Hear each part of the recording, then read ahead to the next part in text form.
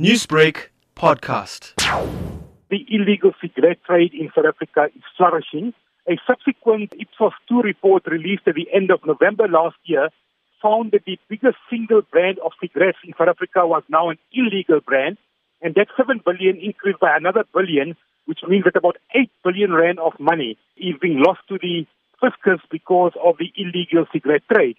Take Back the Tax is a campaign of the Tobacco Institute of Southern Africa, and the whole idea was to make sure that we highlight the lawlessness taking place within the illegal cigarette trade, and we're calling on government to act and to act decisively.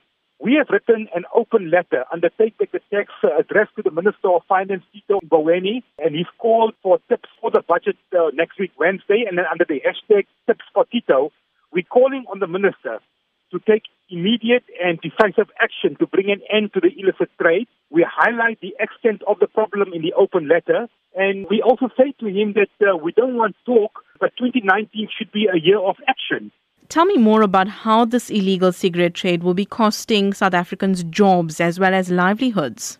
If the government doesn't clamp down on the illegal cigarette trade, we're going to find some 10,000 jobs being lost within the agricultural sector, within the tobacco sector specifically, and within the legal cigarette trade. And we're also calling on the minister not to increase taxes in the budget next week. These manufacturers are getting away with daylight robbery, and we want to see law enforcement agencies dealing with this matter decisively. The money needs to be reinvested in much-needed services for our communities instead of to the pockets of these illegal cigarette sellers and their manufacturers and their agents. According to economists, more tax increases will cause government revenues to continue to fall.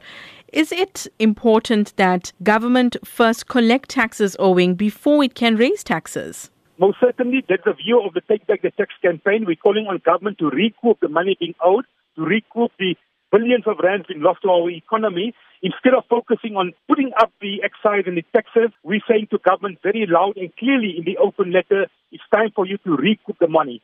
Newsbreak, Lotus FM, powered by SABC News.